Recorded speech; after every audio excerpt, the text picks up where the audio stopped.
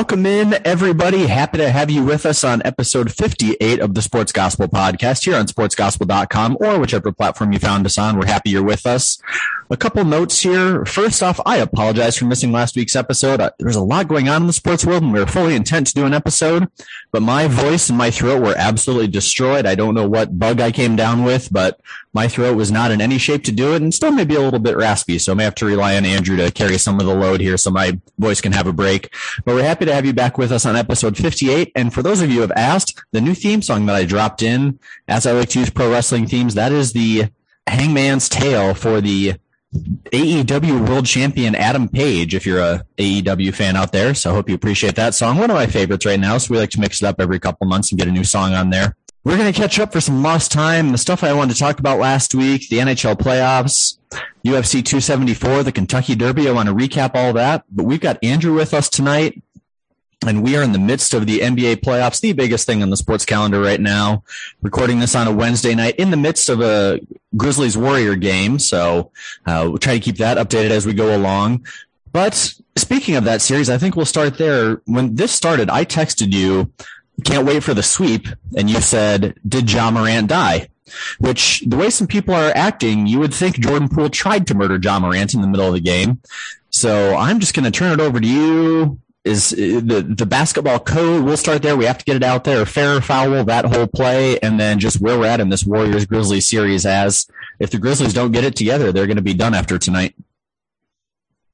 Yeah, everybody is acting like Jordan Poole tried to commit a crime on Ja Morant, and he's out with a bone bruise that has absolutely nothing to do with his knee. So I'm going to go ahead and say fair on the Jordan Poole play. I don't really understand what the big hubbub was about. I think mainly it was because of Taylor Jenkins insinuating that's what Jordan Poole did, and Jordan Poole made a dirty play.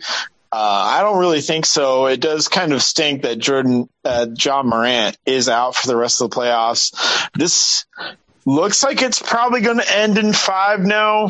The Grizzlies really had a chance in game 4 to pull it out, and they weren't able to do it late.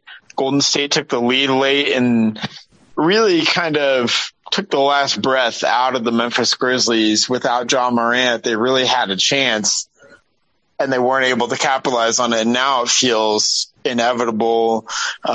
Game 4 looking close so far. The Grizzlies do have a slight lead here in the first quarter, but Steph seems to be heating up, and this has been a really contentious series. We had the very strange Draymond ejection.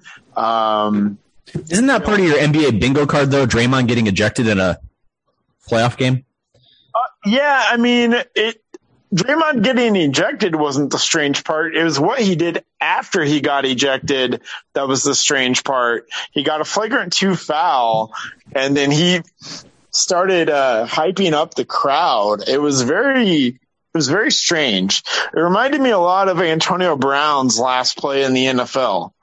It was a lot like that scene where Antonio Brown is running around with his shirt off and going nuts and hyping up the fans. I mean, Draymond didn't take his shirt off or anything, but it was very reminiscent of that. And I was thinking, what's wrong with this guy?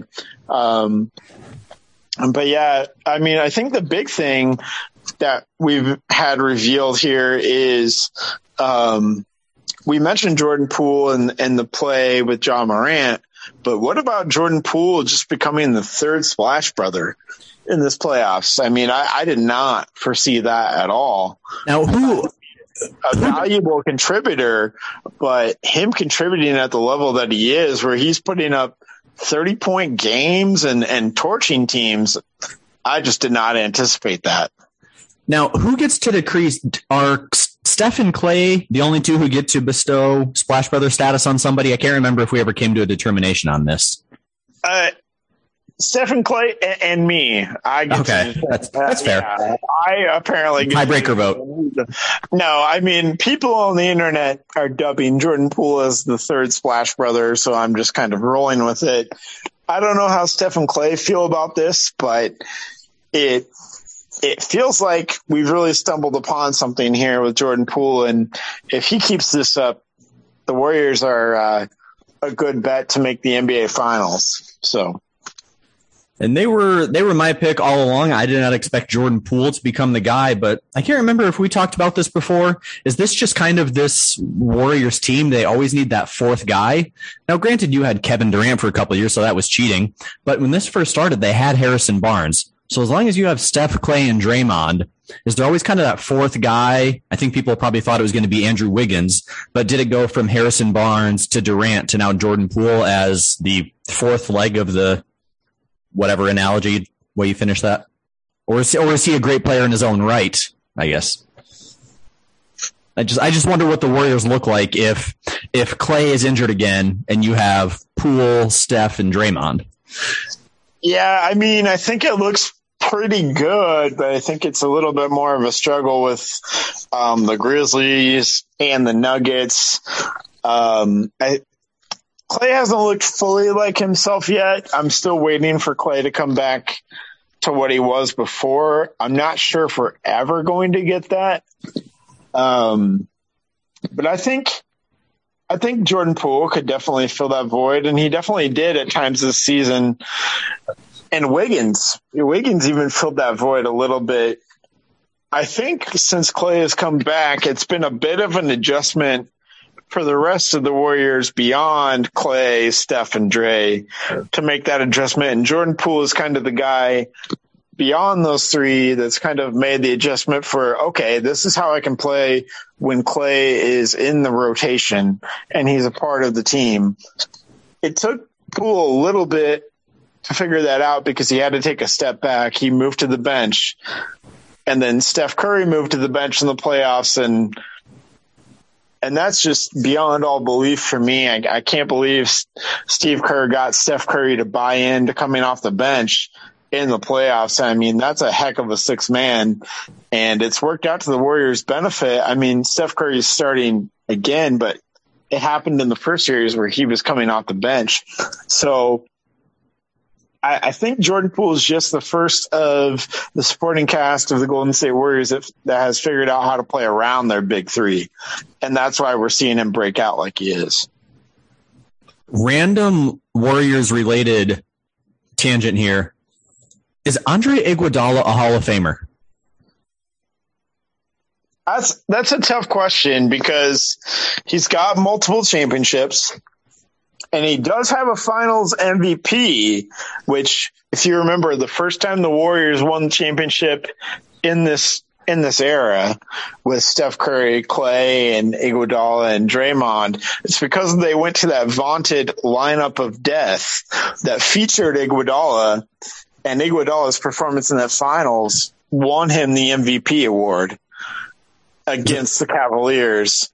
It's a really interesting question because Iguodala was never a superstar. He was definitely a star at certain points, a valuable player on a championship team, a finals MVP, but it's a little bit easier to make it into the NBA Hall of Fame than it is the NFL Hall of Fame. So I'm going to slightly lean yes on Andre Iguodala being a Hall of Fame player, just because of the fact that the Basketball Hall of Fame is more willing to let more guys in than the NFL Hall of Fame. So because of that fact, I'm going to lean slightly yes. I'm happy to hear you say that. I am a huge Iguodala fan. He's one of my all-time favorite players, and I've been trying to pull up stats while you've been talking. Like you mentioned, he's the finals MVP, one-time All-Star back in his Philly days, which that's another fun, quick little game. Can you name all the teams that he's played for? Well, he's played for both of the teams in this current series. He's played for the Warriors, the Grizzlies, the Sixers, and then also Miami, I believe. He's played for Miami. Now, here's this may be a bit of a technicality. According to NBA Reference, he never actually played for the Grizzlies. Correct. He actually never played for them, but he was on the roster. He actually said that he didn't want to be part of the rebuilding job in Memphis and kind of forced his way out. and then ended up in Miami for a season, I believe, and then got back with Golden State. He also played with Denver for a short time for him. That was the one I thought I was going to trip you up with. Everybody knows the Warriors, and I think most people remember that he joined the Sixers back in 2004, 2005, so he's got to be up there with LeBron and Melo and Dwight Howard as kind of the oldest guys in the league now. But, yeah, you mentioned three-time champion, went from the Sixers to a season with 2013 he was in Denver. Am I crazy? AI was done by then, right? I believe AI was done by then. Okay, Philly to Denver for a year, and then he got hooked up with the Warriors, and he's been with them other than a little sojourn to Miami and Memphis. Correct. Yep. Yeah. Three-time champion, one-time All-Star, Finals MVP. So he is, and he's. Yeah, and I don't know if this is the most apt cross-sport comparison, but the length of career and the way he just seems to keep going and going, Iguodala reminds me of a basketball version of Frank Gore. Oh, that's a good one. I like that. That's a good one. It's as if Frank Gore won a championship, which I don't believe he ever did, but he keeps going and going and going, and Iguodala kind of the same way. He just keeps going and going, but he has the championships that kind of back him up, and that's why he's going to be a Hall of Famer. Frank Gore does not have the championships, but he just has the longevity of career. He's really moved his way up the individual stat boards for rushing leaders, and that's why he may make the Hall of Fame someday because of those facts, but the team accomplishments are not there. And I'm biased. I'm an Iguodala fan, so I give he and Gore both Hall of Fame votes. Easier to make it into the Basketball Hall of Fame than the Football Hall of Fame. And actually, as we're speaking, they're showing Iguodala in his street clothes tonight. He's not suited up. That's my thing. I didn't even think he was really playing that much. No, he's not really a regular part of the playoff rotation for the Warriors at this point in time. So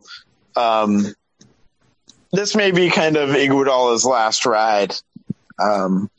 Maybe next year, but I kind of view this season as Iguodala's last ride.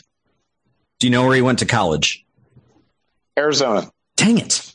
Anything else with the Warriors-Grizzlies series we haven't touched on before we bounce around to these other three?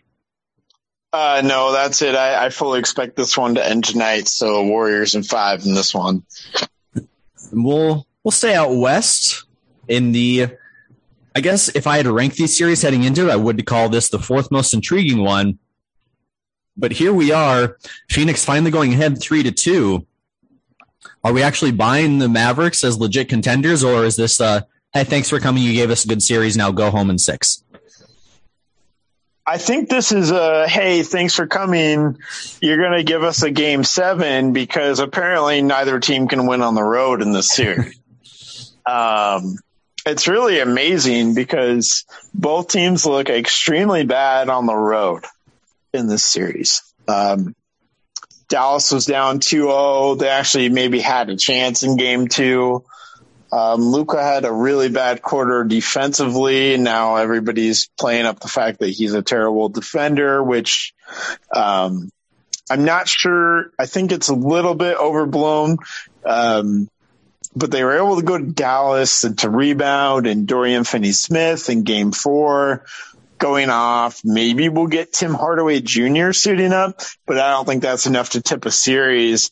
Chris Paul has had a couple of stinkers in Dallas, both game 3 and game 4. A lot of turnovers in game 3, the foul out in game 4, which there are plenty of questionable calls, and I don't want to harp too much on officiating, but there's been a lot of flopping in the Mavs-Suns series.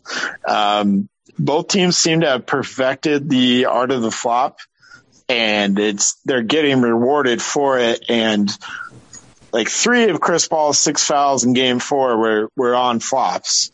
Block charge calls where someone who was defending him flopped, or he got called for a block when he was trying to flop, or things like that. And it's really made this series kind of unwatchable at points. We've also had the Jalen Brunson revolution come through here.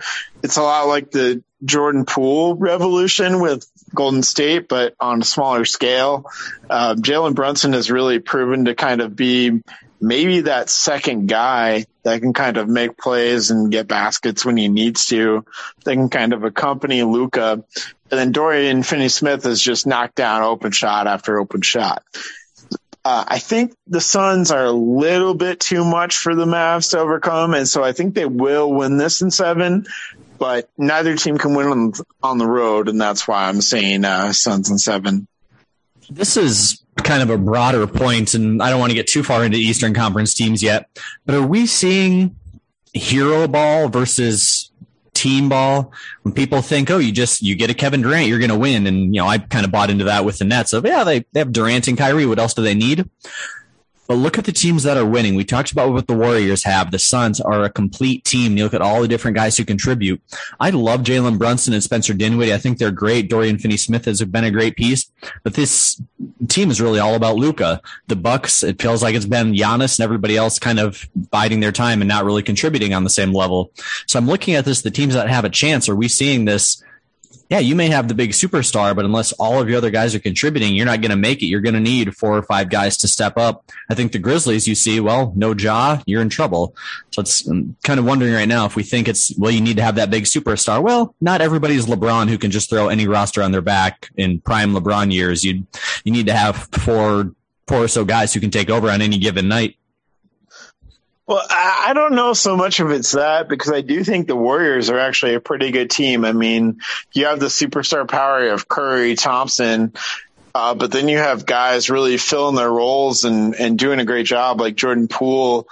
The Suns, who I expect to eventually overcome here against the Mavs, I think we're seeing the superstar teams kind of cap out at a certain point. I think Dallas has kind of capped out. They've kind of maxed out their potential here in round 2 with Luka. I mean, Luka can go get a bucket anytime he wants, but it's actually been the revelation of guys like Jalen Brunson and Dorian Finney-Smith. I do think that the complete teams are actually winning out for the most part here in the second round. So that's why I expect Phoenix to kind of overcome. They have Booker, they have Chris Paul.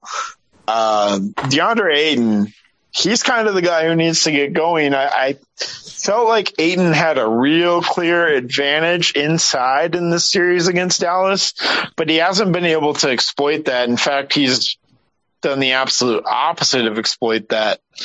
And it's been kind of mind-boggling to me. I don't know what Dallas has exactly done to kind of defend Ayton or mess with him, but they've kind of locked Ayton down a little bit here, and it's kind of made the series a little bit more even.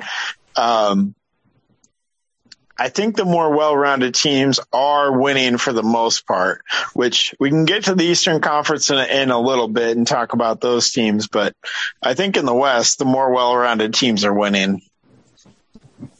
So are you finally... You're convinced the Suns are going to hang on to win this one, correct? Game 6 tomorrow night. Yep. I think the Mavs and their home court, they're just a different team in Dallas. I can't really explain it. They just and Phoenix seems to be a different team on the road. So I'm thinking this goes 7, but I'm expecting the Suns to hang on in 7. I don't see any way that Booker and Chris Paul are letting the Suns lose in a game 7 in Phoenix. Well, because and I guess it would be the last series, but you finally called an upset. You called chalk the entire first round, and technically the Grizzlies are the 2 and the Warriors are the 3. You have Suns 1, Grizzlies 2, Warriors 3, and Mavs 4. So your first upset in your predictions. To be clear, I didn't really call this upset. I'm rolling with this upset kind of on the back end. I called an upset in the first round. I called for the Warriors to be upset. I did not expect the pool party that we are getting right now in the playoffs. And because of that fact, I think the Warriors are well on their way. If I had to prognosticate about how the Western Conference Finals are going to go, what I've seen from Phoenix and what I've seen from Golden State, I really like Golden State in a Warriors Suns matchup. I'm riding with my Warriors the entire way. I'll rant about how much I hate a lot of the NBA uniforms on a future episode, but looking at you, Golden State and Phoenix. Oh, you're not a fan of the Golden State Phoenix uniforms? Was it Saturday or Sunday night I was watching and the Suns had the all orange, which I'm a fan of orange, but I like orange. Like when they do the orange and purple, they do it right. Those black, the Valley uniforms are the worst. Well, second worst behind when the Jazz do their like 4-toned faded one, and the Warriors used to have good ones when they would just do the blue and yellow with the city on them. But whatever they're doing this year, not a fan. They're wearing the black tonight. They've been wearing the black and gold jerseys a lot. So Celtics got it right. Bucks are okay. Grizzlies are okay. I typically like the Heat. I hate the filla. I hate the. Yeah, I really don't like the filla. I really like the 2000 Sixers uniforms. I don't really understand why they ever navigated away from the 2000 Sixers uniforms. I really like those. Money, money, money. Yeah, apparently. But that's why I appreciate the Celtics or the Bulls or the Lakers, who very rarely change. When you get her, if it ain't broke, don't fix it.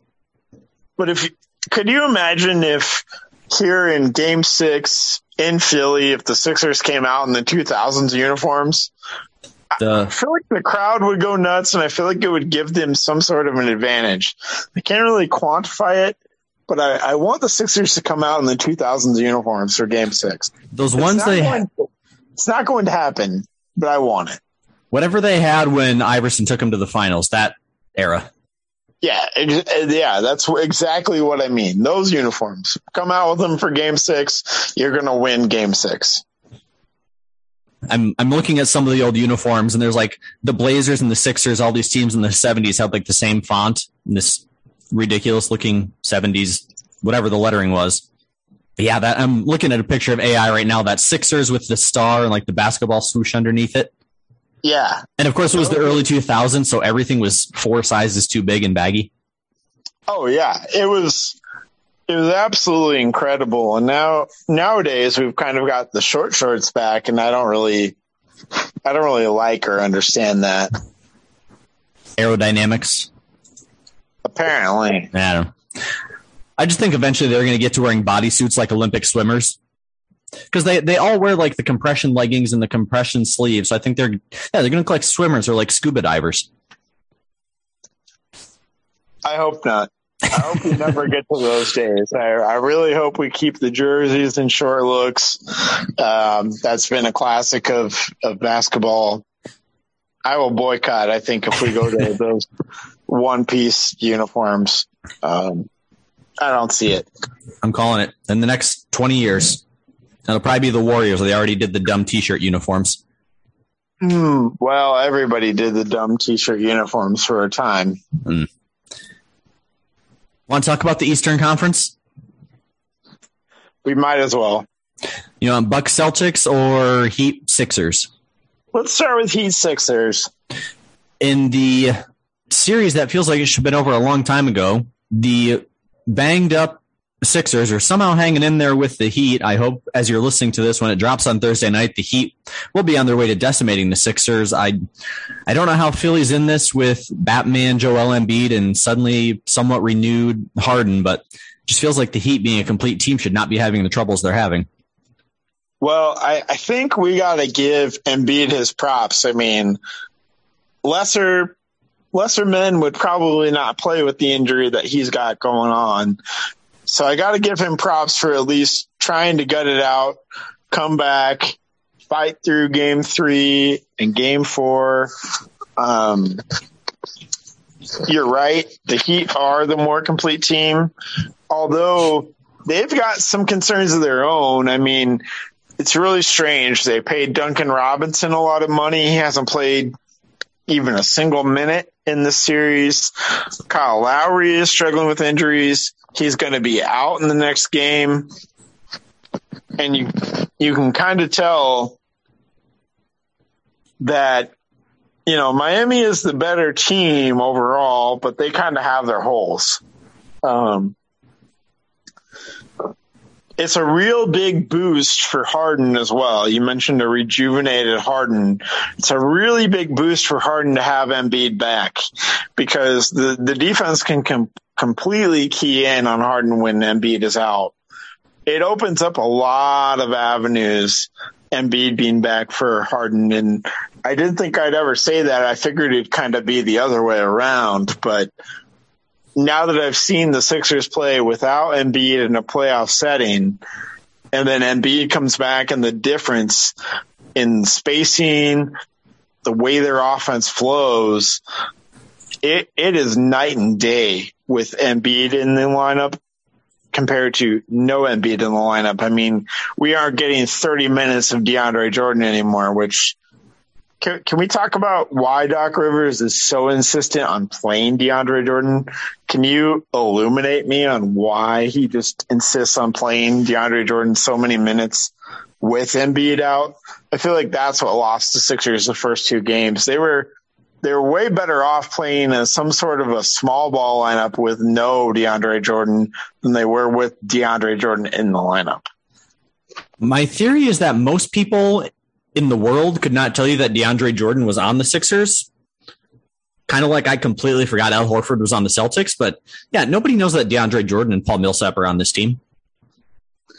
No, absolutely not. But Paul Reed, I mean, we should be playing Paul Reed, other guys. Maybe a little bit of Tobias Harris at 5, put in another guard. Doc Rivers' insistence on playing DeAndre Jordan heavy minutes in the first two games is what put Philly in that 2-0 hole. I mean, if Embiid hadn't come back, this thing would have been over in 4. And now here we are. It's 3-2. We're going back to Philly. I think that Philly crowd, I think Embiid is going to be renewed. Harden is going to do his thing. Maxey's going to do his thing. A little bit of Tobias Harris, a little bit of your guy Niang. Yeah. It's going to be enough to force a Game 7 in a series that should never have gotten to a Game 7.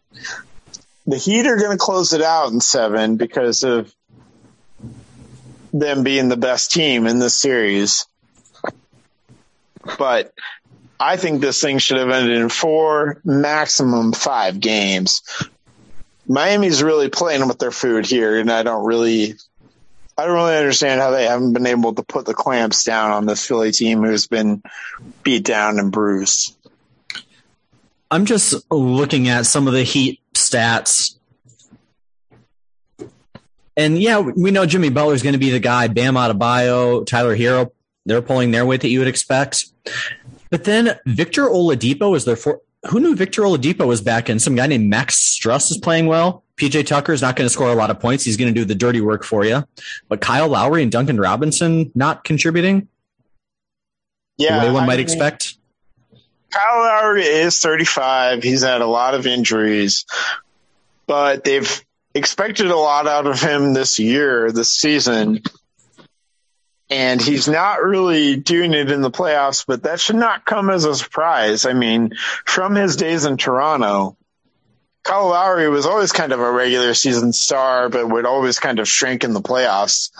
And it's happening yet again. And I don't even know if we can call it shrinking because of the fact that he's just been hurt and playing through injuries in the playoffs. And you can clearly tell that he's not himself. And you brought up a good point. It's like Victor Oladipo is their fourth guy and Tyler Hero is very inconsistent as well. So there's certain times where they're relying on Victor Oladipo to kind of be a shot creator and make plays, and Philly is absolutely fine with that. They're saying, hey, Oladipo, you're coming off of 2 big knee injuries. There's no way you're going to beat us. They're content to let Oladipo almost do whatever the heck he wants to do.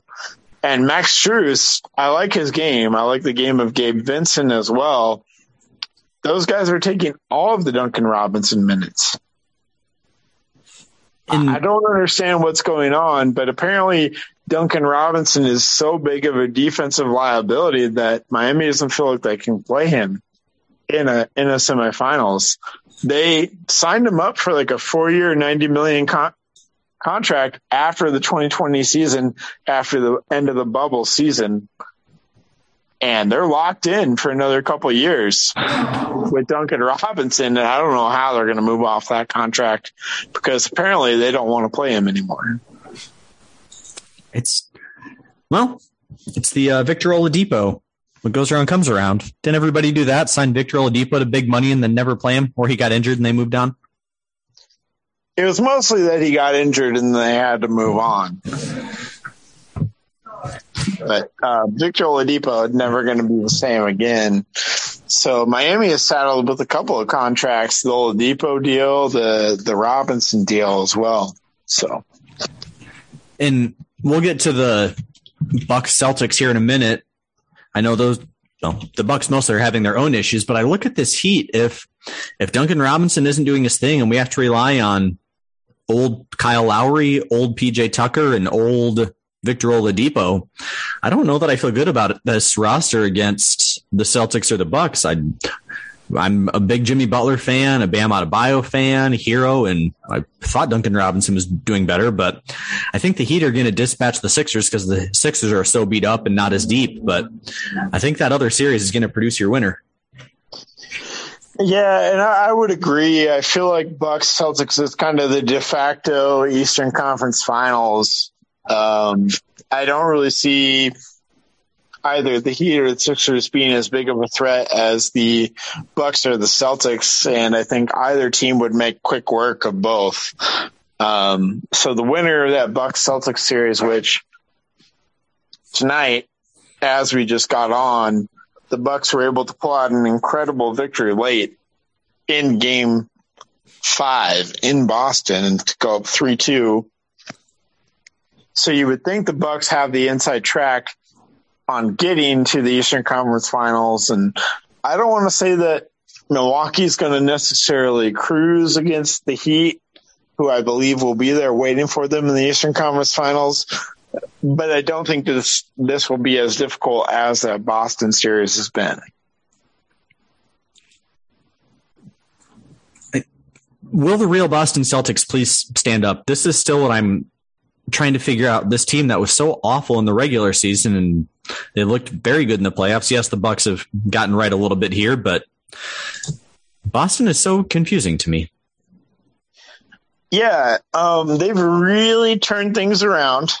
And they've turned things around by being just a really great defensive team.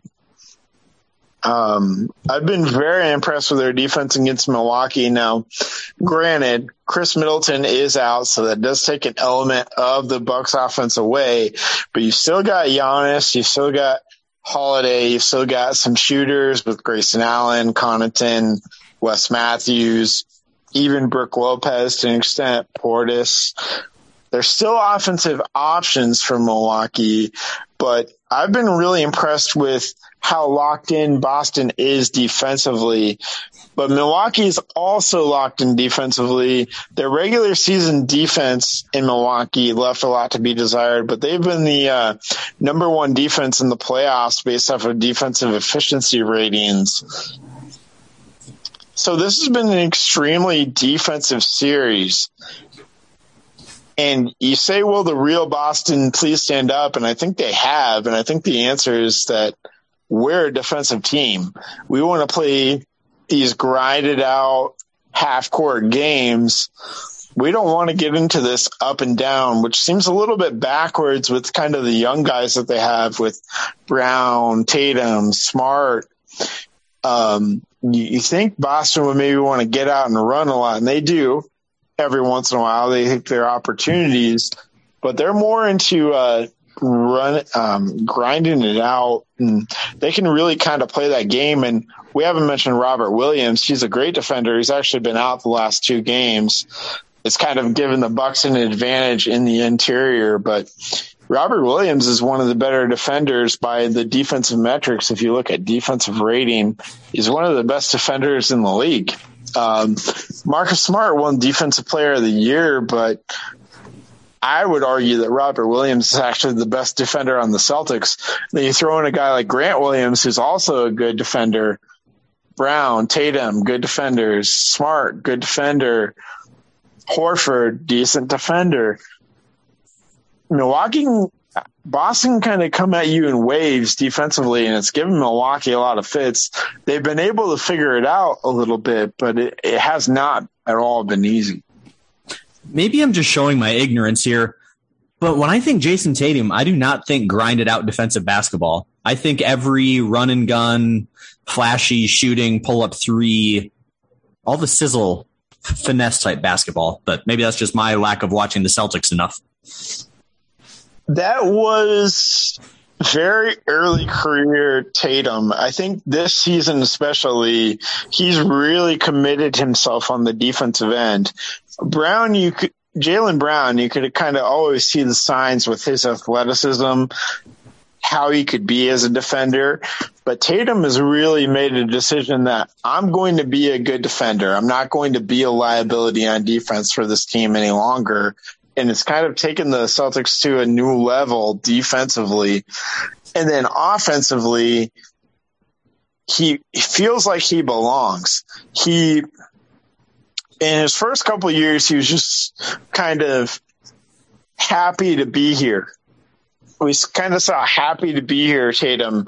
And he's kind of shifted that mindset to, I'm one of the best guys on the court, if not the best guy on the court every time I step on the court. Now, he's not the best guy on the court in this series because Giannis is on the court with him, but he understands, hey, I belong in that Giannis type level.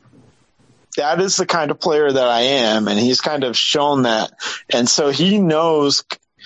I would get a little bit frustrated with Tatum because I felt like he settled for too many jump shots early in his career, but this year he's been picking his spots really well. He knows when it's time to make that mid-range, when it's time to pull up for three, when it's time to get to the rim, get fouled, finish at the rim. And he's been finishing at the rim at a better clip than I think at any point in his career. So the elevation of Tatum's game has really taken Boston to a whole new level.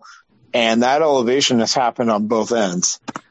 And I'm not going to jump ship right now. I already jumped ship from the Nets to the Bucks. I still think this is going to be a Bucks Warriors championship.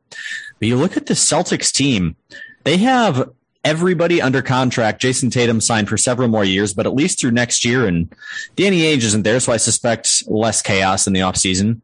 But Tatum, Brown, Horford, Marcus Smart, Derek White, Robert Williams, Daniel Tice, Grant Williams are all still under contract for next year. So this may be my way too early that the Celtics this year, next year, are going to be your NBA champion unless there's some seismic trades. I look at that roster and how well they're playing right now. I don't think that the Bucks or the Heat are necessarily better. We've seen the Nets be a disaster. Who knows what's going to happen in Philly? So you look at the East, this may be Boston's to lose next year if they can keep these guys together. Well, I think we'll definitely be at a point next year where we're facing down a Boston-Milwaukee Eastern Conference Finals because the Bucks aren't going anywhere as long as Giannis is around, as long as Holiday is around, as long as Middleton's around. The Bucks aren't going anywhere. And you mentioned the guys that Boston has under contract and the way they've seemed to figure things out in the second half of this year and in the playoffs. Even if they lose a series, and I do expect that Milwaukee will be able to pull it out in Milwaukee in Game 6, they're very primed for next year. Now, Al Horford will be 36, so I don't know if you'll be able to count on Al Horford. I felt like he was almost washed up, but apparently... And then Giannis talked a bunch of smack. Apparently, Al Horford does a little bit in tank. I don't know if Giannis talking smack had anything to do with Horford the other night. Horford just seemed to go off. But I don't really know if you can count on Horford for another year. But because of Al Horford, the Celtics are still in the series, or the series would have ended tonight. Yeah, he's one of those guys you kind of forget about. And oh yeah, Al Horford's around. I think he's kind of at Iguodala for me. That same class of seems like just a pro's pro, a veteran, a leader, a locker room guy. Like you want Al Horford on your team for all those intangibles. Yeah, absolutely. I mean, loved Al Horford when he was in Atlanta. That's where he spent the bulk of his career, a little bit of his career with the Celtics, a little bit with OKC, and then back to the Celtics. But yeah, he's just been a consistent performer. What I really didn't expect from him was the shooting that we've seen in the series.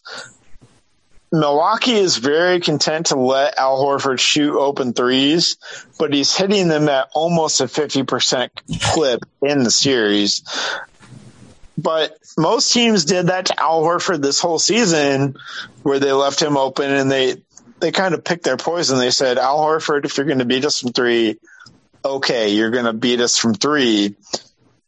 And he shot 33%, shooting mostly open threes for the whole regular season. And here in the playoffs against the Bucks, he has all of a sudden stepped it up to 50%. So this isn't really something I expected. I also didn't really expect the Jaylen Brown explosion in game 2, the 25 points in one quarter, 30 points in a game. Marcus Smart shooting the ball well. A lot of things have kind of gone the Celtics' way for them to be 3-2. It feels like Milwaukee should have wrapped this thing up by now, but a little bit like Phoenix, a little bit like Miami, they're kind of playing with their food a little bit. And I wish Milwaukee would just kind of wrap this thing up. Impromptu Al Horford-based trivia. So you know where he went to college, correct? Florida, yeah. And they won 2 national titles while he was there. Yes, correct. Who were the starting 5? It was the same group of 5 guys. Who were the starting 5 for Florida those 2 years? Well, it was Al Horford, Joakim Noah, Corey Brewer. Those are the 3 that at least had NBA careers. The other 2 guys were not as successful in the pros. Correct. The other guy was Torian Green. Correct. And the 5th guy, wow. Speaking of, those 4 were all sophomores that first year. Heck of a recruiting class by Billy Donovan. Yeah, absolutely. Great recruiting class by Billy Donovan. That 4th guy is what's really tripping me up.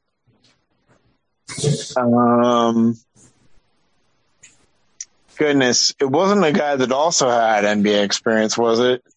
Let me see, according to his Wikipedia page, what it tells me. I don't remember this guy ever being in the pros. It looks like he played for a bunch of European words that I'm not even going to try to pronounce. But it looks like he had 3 years in the European leagues. Was it Donnell Harvey? Incorrect. Teddy Dupay? I feel like you're just looking at a random Florida Wikipedia page. Lee? Nope. I'm coming up with these names on my own. Absolutely on my own. Lee Humphrey. That was it. Wow. I remember watching those teams and thinking that Joakim Noah was going to be the star, and then everybody said, oh no, Al Horford's the better pro, and they may have been right. Oh, they were 100% right. I mean, Joakim Noah had some good years in the NBA, but obviously Al Horford's still around, still doing his thing. I really thought Corey Brewer might be the best pro, but that did not materialize either. Random quick side note here before we move on to another topic. Well, first let's recap. Who are your final 4 that you're going with at this point? I'm going with Phoenix, Golden State, Milwaukee, and Miami. And I think I'm finally on board with what you've kind of been saying all along. I think I'm on board with the Milwaukee Golden State NBA Finals. Yeah, welcome to the club. Come on in, the water's fine. Yeah, I mean, I think that would be the most entertaining NBA Finals. Hopefully Chris Middleton is back. I have heard some rumors that he may actually be back for Game 6 in this current semifinal series. I don't know if the Bucks will do that, but I've heard some rumors. Obviously, I think it would be better for Milwaukee and for everybody involved if the Bucks are at full strength. If Golden State's at full strength, I think that would actually make for the best finals. And to my question I wanted to ask, do you think this has been a particularly dirty finals? We've talked about, I don't know if it's really dirty, but Giannis talking smack and setting off Al Horford, the Jordan Poole, Ja Morant thing. It seems like everybody's really focusing on the intense play. Is that just, hey, we're fighting for a championship, or is this seems to be a particularly dirty year? I don't think I would use the word dirty. I do think I would use the word intense. I think I would use the words competitive. It's been really competitive. And I like it. I don't know if it's been more competitive than past years. I think about some of the past years with good Western Conference Finals and Eastern Conference Finals, going 6 and 7 games. I mean, there's a lot that remains to be seen. But I think the semifinals has been more heated than most in recent memory. I was worried that people were going to think it was dirty. I didn't think it was particularly bad, but you watch more of these games than I do. No, I don't think it's been particularly bad. I think maybe the one series that's ventured into a little bit of the bad, quote unquote, has been this Grizzlies-Warriors series. And it's just been because of the level of trash talk that's kind of gone back and forth between the two teams. Even the Grizzlies coach kind of getting involved and getting in the dirt a little bit with saying what he said about Jordan Poole. I think Grizzlies Warriors has maybe gotten a little dirty, but I think Bucks Celtics has just been competitive, fiery, feisty, heated, two really good teams going at it. And Bucks Celtics has just actually been a lot of fun. I don't think there's anything dirty about that series. Just a lot of fun. And also, I feel the same about Mavs Suns. Just a couple of decent teams going at it. We're seeing Booker go off. We're seeing Doncic go off. We're seeing Chris Paul have good games. We're seeing Chris Paul have bad games. I think we're just having a lot of fun with those series, but maybe Grizzlies Warriors has been a little bit, not dirty, but a little bit of the bad that you don't really want to see come out in the playoffs. Well, would you like to talk about a sport where we encourage, well, I won't call it dirty play, but aggressive intensity and hitting? Are we moving on to hockey? Is it hockey time? It's hockey. I have zero idea what your level of hockey knowledge is, so we're at least going to shoot in the dark if you would like. My hockey knowledge is I watched a few games. I have some people in my life that are Penguins fans, so I've watched a couple of Pittsburgh Penguins game, including a triple overtime thriller, I believe, in game 2 where the Penguins are able to tie it up. And it looks like the Penguins, I'm not sure as of this recording, I believe they may have been able to actually. They blew it. They blew it. They were actually up 1-0 at one point. They blew it 5-3, unfortunately. But I think the Penguins will definitely prevail. Yeah. And then I've watched a little bit of the Wild Blues series just because of the local interest here in Des Moines. We have the Iowa Wild connected to the Minnesota Wild, obviously. So I am cheering for the Wild, but apparently the Blues are a little bit too experienced. I believe they won the Stanley Cup in 2019. Tell me if I'm wrong on that, but I believe the Blues won the Stanley Cup in 2019. They still have some guys that are kind of left over from that team. My hockey knowledge isn't very great. I know the teams that are kind of in it. I could tell you maybe where some of the series stand, but go ahead. Well, I had this all prepped last week, and so some of my picks are going to sound a little shady, but I promise I wrote all this down last week. kind of projected my way through the bracket and going to go quick series by series here. We won't go as in depth as we do with the NBA. But thank you, Colorado Avalanche, the top seed here. And I guess before we get into this, the NHL playoffs, I think, are the hardest ones to pick because there's absolute chaos. So just to let people know, we've had a couple of years. They recently redid their playoffs, and then we had COVID. So for 2 years, we've had these really wonky, weird playoffs. But 8 teams from the East, 8 teams from the West, and you have your divisions. And so it's not really like a 1 through 8 like you have with the NBA or the NFL. So they kind of have 4 little mini brackets. And you've kind of got the Avs, who are the top in theirs. So you have the Avs versus the Predators. And as much as I love Nashville, they've become a great hockey city down there. But this Avs team is great. You've got the 2 big stars, Nathan MacKinnon and Cale Makar. Then Ranson is also having a great season. But the Avs getting the sweep right there, taking down the Predators. Love the Predators, but this Avs team, spoiler alert, I have them going very far. I loved this team last year and they disappointed me, but they look primed right now and they're going to be deadly. The best offense and the best defense in the regular season. So watch out for Colorado. And then your Minnesota Wild that you were talking about. And as we're recording this, they are down 3-2 in their series with the Blues. I have the Blues winning this one. This is basically your 2-3 matchup. You're there. You've seen enough to know. Do not trust the Minnesota Wild. We've seen this for the last 10 to 20 years where they spend a bunch of money. They get these stars and they have good players up there right now. Kirill Kaprizov is kind of the new big star for them. And then Fiala is also having a strong season, but it's the Wild. We know they're going to come back and bite you. Never, ever have faith in the Minnesota Wild. The Blues, you are correct. Good pull out of you. It was 2019 when we all fell in love with Laura Branigan's Gloria and the little engine that could St. Louis Blues. Now they've kind of become a traditional playoff team here in the NHL. The Blues are up 3-2 and I have them taking down the Wild because I can never trust the Minnesota Wild to ever do anything nice. And why exactly is it that Minnesota can never have anything nice? I mean, That's a fine question. The Vikings, it just seems like Minnesota, the Twins. I mean, obviously Minnesota professional sports, they can just never have anything nice. You're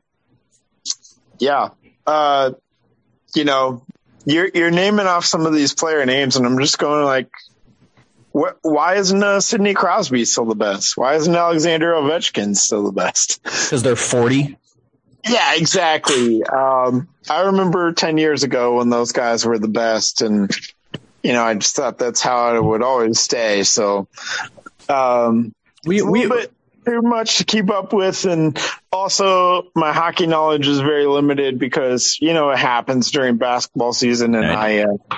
I watch basketball a lot more than I watch hockey. So I'm trying to think of what's a good comparison for you. Nathan MacKinnon is to the NHL what Devin Booker is to the NBA. How's that? Nathan MacKinnon is the Devin Booker of NHL. Got it. Well, is it just me, or does it seem like NHL just doesn't quite have the market that the NBA does? Go ahead. I have a theory about this, but yeah, I mean, I'm open to your theories, but I just don't feel like the NHL stars are kind of put in the forefront like the NBA stars are.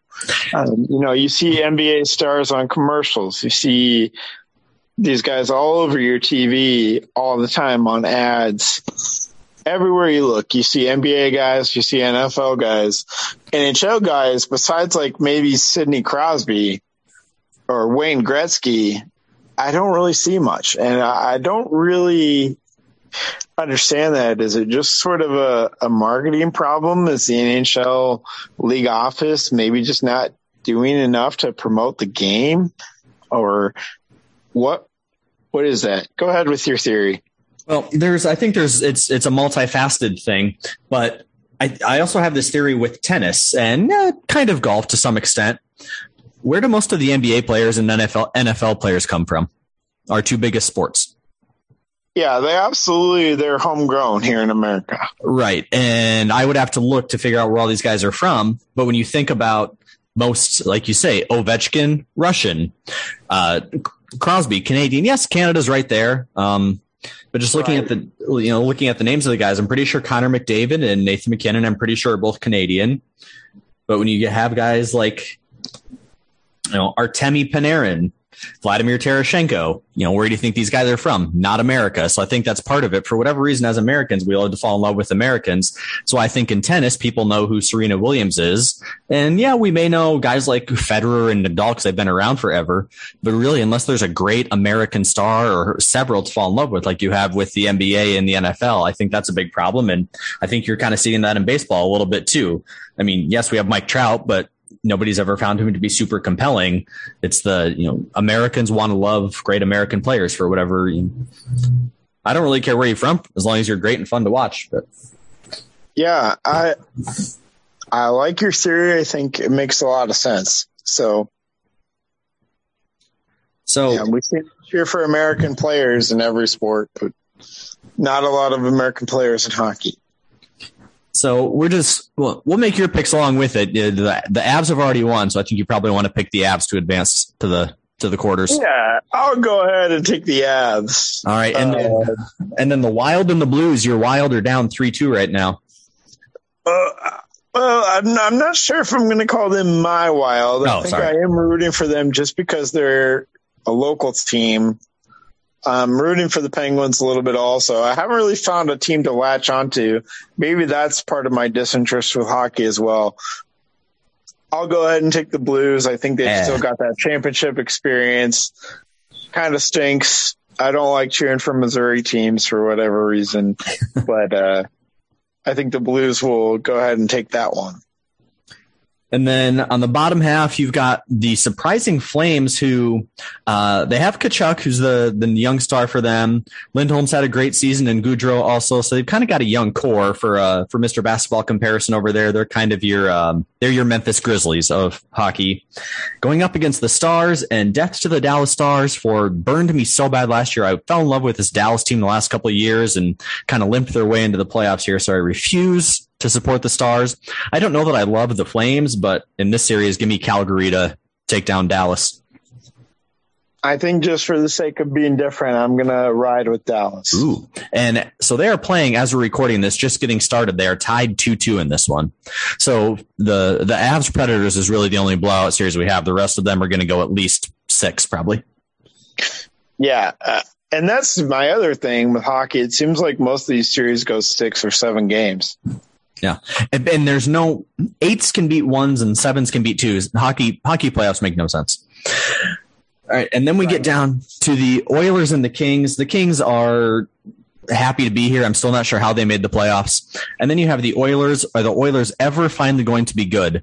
You've got two of the three or four best players in Leon Draisaitl and Connor McDavid. Connor McDavid is the future. You want to know who's your next Ovechkin, who's your next Crosby. It's McDavid. Doesn't help that he plays in Edmonton. That's not going to help your American fan marketing. But the Oilers are so good. They have so much talent. Those two, I believe, are both MVPs. If not, it's like teaming up your Golden State Warriors team. The Oilers have been a disappointment with the talent, but I think they're finally at least going to make a bit of a run this year. So give me Edmonton, who they're to further instill my point. Somehow the Kings are ahead 3-2 in the series. I don't know how, but I think the Oilers are going to rally and get 2. All right. I'm going to go ahead and take the LA Kings. I can't root against a team that Gretzky used to play for. So you played for both of these. You're in a rock and a hard place, sir. I am in a rock and a hard place. I don't know why I remember Gretzky in an LA Kings uniform more than an Oilers uniform, but I think most people do. I think I'm going to go ahead and take the LA Kings in this one. I don't know if it's just because I want to again root for an American team over a Canadian team. So LA. And we're going to go out east where the Eastern Conference matchups all kind of feel like the haves versus the have-nots. You have kind of the 4 marquee teams of the East all playing, I won't call them upstarts, but more of your non-traditional contenders. And we start at the top, the Capitals and Ovechkin, who's still one of the top scorers in the league, having a great year. Alexander Ovechkin, Jonathan Kuznetsov, still there doing their thing for the Caps, but they are down right now against the Florida Panthers, who people have been all over the Panthers, loving this team, thinking they may be the best team in all of hockey and the favorite. Barkov's been great. Huberdeau's been the star for them. I know Florida's leading, but call me a sucker. I'm going to stick with the Capitals to get through this series. I just looked it up. The Panthers are 58-18. I don't know if regular season performance is always the greatest predictor of playoff performance, but they're 58-18 and up 3-2. And I think that's all I can say about Florida. Also, why is a Florida hockey team good? That seems very ironic and counterintuitive that a team in such a warm state would have such a good ice hockey team. So I like that angle. Don't tell the Coyotes about it. I like that angle. Go Panthers. Did the Coyotes even exist anymore? I thought they had been shut down. I think the NHL may still own them. And I'm serious when I say this. I think they're playing in like a VFW hall or like a high school gym next year. I'll have to look it up. Maybe they're in a small college, but there's a whole thing about they're building a new stadium, and I'm pretty sure they're playing in a minor league arena next year or something. Interesting. Well, my best to the warm weather hockey team, Florida Panthers. They're going to win the series. Now, you talk about warm weather hockey. You're back-to-back champions, the biggest dynasty in American sports right now, the Tampa Bay Lightning. How does Florida get two good teams? I have been all over this Lightning team the last couple of years. They've kept this core together. My guy, Steven Stamkos, is there. Victor Hedman's great. Kucherov is still there. Braden Point's been great. So this core, the Lightning, just keep running it back. That's what I like about hockey more than I think some of the other for sure basketball, how quickly those teams fall apart. I feel like in the NHL, when you find a core group of guys, they stick together. You think how long Taves and Kane and those guys have been together with the Blackhawks. They're not good anymore, but they're still together. Toronto, the Maple Leafs are leading the Lightning 3-2 right now, but the back-to-back champs, I have the Lightning making a deep run here. So another team kind of like the Oilers. I think there's too much talent. They're going to make a run, and it's going to have to go 7 games, but they're going to pull it out. Well, I think I heard that the Maple Leafs haven't won the cup since the 70s. Yeah, the Canadians don't like to be reminded of their drought. Yeah. When you have teams like Tampa winning championships. Well, I hate to remind the Canadians of the drought. I think this is the one Canadian team I'm going to root for, the Maple Leafs, and I think they are going to win this series. Yeah, they got so close last year with the Canadiens making the run. So last year, the Montreal Canadiens made it to the finals and got destroyed by the Lightning. And then the Canadiens completely fell apart and are the worst team in hockey this year. So that's one of the great fall from graces. But the Canadiens appreciate your support. I think that is your first Canadian team you picked. That is. And unless I scrolled too fast, the last Canadian team to win a cup was the 1993 Canadiens. So 20 long years, Canada, 30 long years. I don't know how math works. Right. All right. Then we have the Carolina Hurricanes, a team. You talk about this playing team hockey. Aho is really the only guy for them who really stands out when you look at the top scorers, all the stat categories. Hurricanes are right in there. They're leading the Bruins. You talked about the kind of the old guard of hockey. The Bruins are one of those teams that feels like they've been good forever, along with the Penguins, Lightning, and Capitals. Carolina will do this every 10 years or so where they'll suddenly get really, really good. I think it was 2006 or so they won the cup. I'm going to stick with Carolina. I really have no rationale behind it, but I'm going to ride with the Hurricanes to get past this round. I'm going to take the one upset here, Bruins in 7.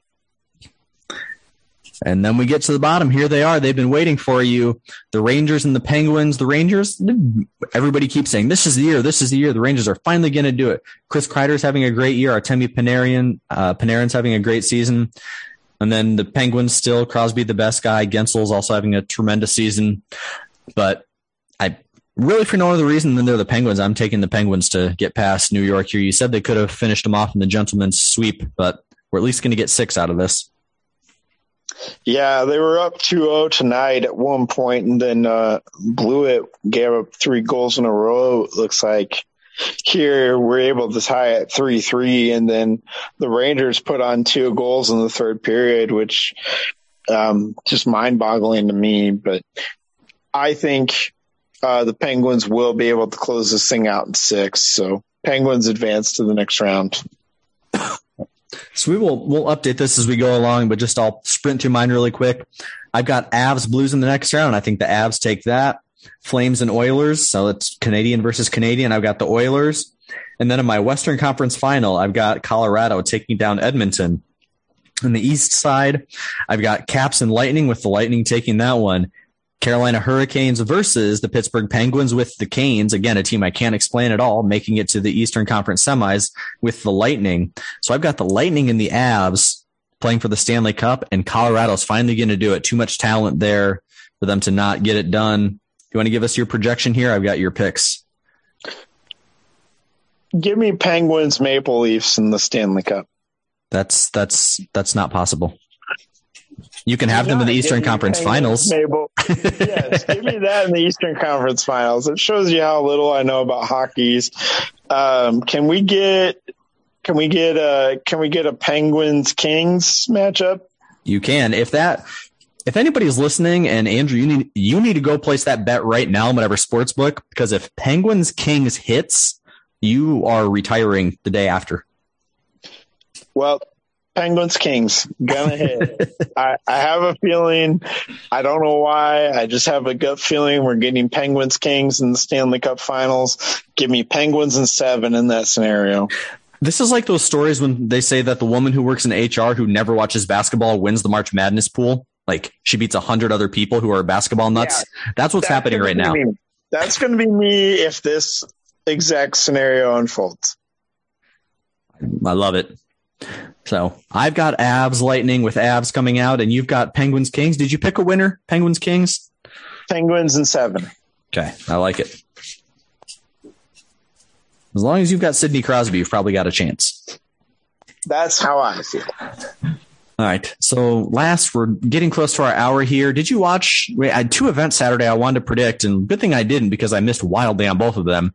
Kentucky Derby and UFC 274. Did you watch either one? Did you place any money on either one? Better question. I did not bet any money. I did not watch either one. I had other entanglements on Saturday night. But I did manage to see the highlight of Rich Strike, I believe, winning the Kentucky Derby, coming from way back to win the Kentucky Derby. That was rather impressive. UFC 274, I didn't really see the results of that. I do know that it was a pretty good card. I'm not really sure what went down with UFC on Saturday night. We'll start with the Kentucky Derby here. It was a phenomenal race. I love watching the Triple Crown. I don't really get into horse racing beyond those 3, but I do love to watch those 3, especially the Derby. It's too many horses for a race, so you'll listen to horse people talk. They complain that you shouldn't have more than 10 or 12, but it's kind of fun to see the chaos at the start. Rich Strike was an 80-1 long shot. So cool. I think one of the, if not the biggest long shot to ever win. But like you say, the run he made from deep, just like in the last kind of 30% of the race, just punched it down, and just watch him weave through the traffic. It's impressive on both the jockey and the horse that they can do that. My picks were Zandon and Crown Pride. Luckily, Zandon got 3rd, so had I bet, I would have won some show money. Crown Pride finished way at the back. Some of the other favorites, White Abario was way back there. I believe Mo Donegal and Simplification were 2 of the favorites. Got 4th and 5th, so right in there, but props to you if you bet money on Rich Strike, a true Cinderella story in sports, to go from 80-1 and win this whole thing.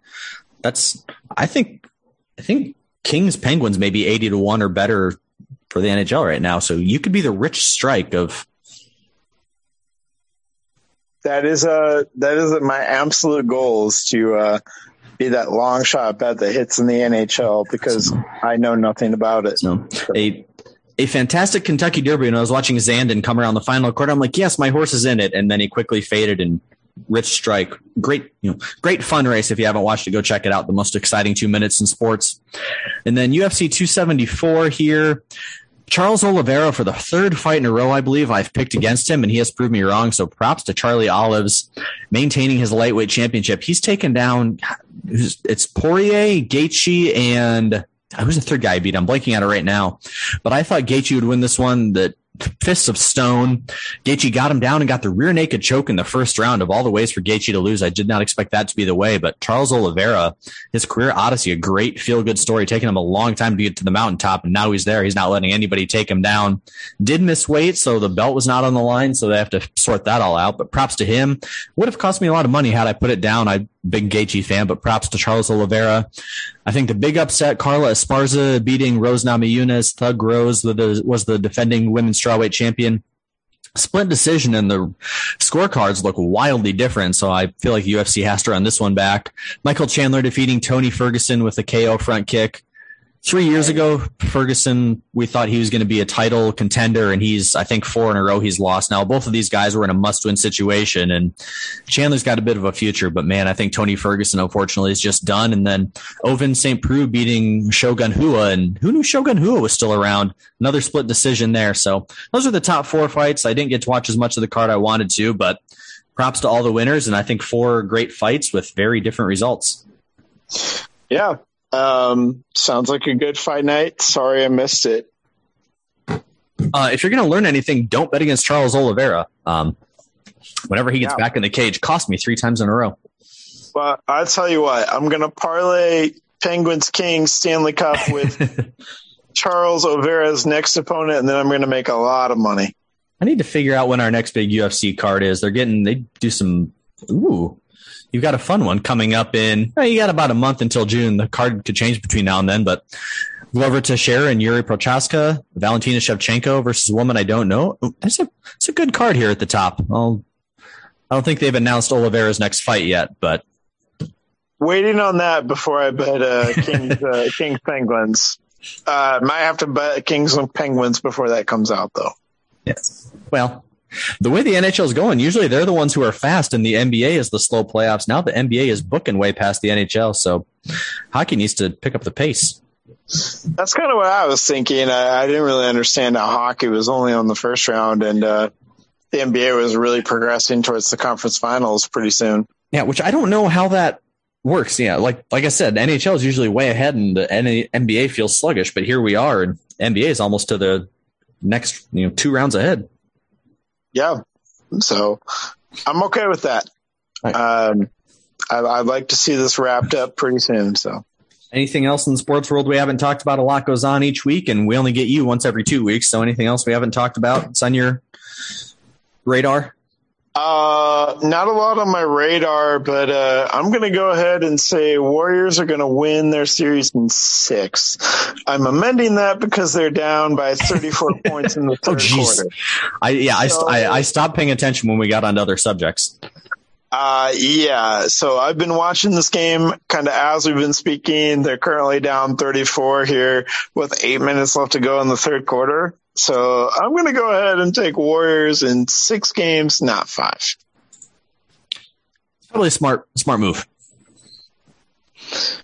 Impressed by the Grizzlies coming back after their defeat in the last game where I thought they had a legitimate chance to win. Can't believe they're really kind of blowing out the Warriors. So, but beyond that, we've kind of the NFL draft has subsided. A lot of teams made a lot of good moves. Our next thing kind of is the NBA playoffs, the NHL playoffs, and then beyond that, the NBA draft. I don't know if you get into that at all, but maybe we can talk about that at some point in the future. I don't think I've asked you yet, but I think I have you on the schedule for a NBA mock draft. Absolutely. It's coming up in late June, after the finals are over. That's when the NBA draft goes down. So I'll be all over that one. Good. I will know who 7 of the people are, and then I will rely on you to tell me who all these random European and G League guys are. Maybe the G League guys, but not the European guys. That's not quite my area of expertise. I know a lot more about the American-born players. You're not watching Juventus basketball? Not yet. It's not as mainstream as it maybe should be. I know you don't believe in CBS Sports, but their mock draft has your boy Keegan Murray going in the top 3. Hey, I can believe in CBS Sports a little bit when it comes to that. Ahead of Chet the Jet. I think he's more NBA ready than Chet the Jet. But they have him going to the Pistons, so you gotta deal with that. Oh, perfect. He can team up with Luka Garza. It'll be like good times are back again. So, and Cade, I guess. Cade Cunningham. So, that's the plight of going in the top part of the NFL draft and the NBA draft is you end up on a bad team. Well, I will be relying on you to tell me everything I need to know about Christian Braun, Blake Wesley, and MarJon Beauchamp. All right. I'll get the scouting reports ready, and I'll be back in a month or so. Yeah. Looking through this mock, I think I know literally seven of these people. Wonderful. Well, I'll get it all lined up and get ready to go with the in-depth scouting reports for all of our listeners. And before we get out of here, I know we're going way long. We did not even talk about Jokic winning MVP. How are we? Let's tip of the cap, clap hands for the Joker for winning his second MVP. Yeah, I mean, I had a sense that once the season ended, that's how this was going. Do we ever think about factoring in the postseason to the MVP vote, or is this just a regular season award? Because Jokic is gone. He has 2 MVPs now. He's probably not going to win another unless he does something really impressive. Do we ever think about factoring in the playoffs into the MVP award? Because Jokic won the MVP, yes, but he's not the best player in the NBA. That's definitely Giannis. I don't think there's a lot of debate about that. So I think it's a little bit of an interesting conversation there. Jokic won MVP, but he's maybe not the best player in the game. I am all for having that debate. I think of our 4 major team sports, I think that makes sense for 3 of them, but not the 4th. But let's table that one to get into on a future episode when things are a little bit more lean and we don't have as much to talk about. We're going to need some topics to fill some time. Amen to that. I think that is a big conversation that needs to be had, though. So, fun fact: Jokic is the 15th multi-time MVP. Wow. I didn't realize there were only 15. I feel like there were more, but that's a good tidbit. Plenty of guys with just one, but right. Okay, here's the last thing tonight. One trivia question, then we'll leave. Most MVPs in NBA history is? Is it Michael Jordan? Michael Jordan is tied for second with Bill Russell. They each have 5. The guy at number 1 has 6. Wilt has 4, tied with LeBron. The guy at number 1 has 6. Is that Jerry West? Jerry West. Does Jerry West have one? Oh, maybe he doesn't. He does not have more than one, but I'm trying to see if he does have one. I was just looking at that is things you learn on the show. Jerry West was never an MVP. So I would, if I was going to name MVPs, I definitely would have named Jerry West. Absolutely. 6-time MVP, huh? George Mikan? What year do you think this is? Did they give out MVPs when he played? I don't know. I don't know if it's LeBron James. I was going to guess LeBron James, but I really don't feel like he's a 6-time MVP at all. He has 4. Interesting. This man got 3 apiece with 2 different franchises. 3 apiece with 2 different franchises. That is interesting. When did this man play? So that'll he was give it away. Give it away. Okay. It probably would. Can you give me the position? Probably technically center in his era. Center in his era. Since in today's basketball, I don't know how we define positions anymore. Wow. Who is this? Kareem. There you go. I was going to say he's literally a big name. Kareem won 3 with the Bucks and 3 with the Lakers, 5 of them in the 70s and then in 1980. So once you said 3 with 2 different franchises, that should have been a dead giveaway. Kareem Abdul-Jabbar. Yeah. So, well, that's our show for this week. We thank you all for joining us. It's been fun to get back in and happy to feel healthy. And with the Hangman's Tale playing us out, we thank you all for joining us. We'll see you next time.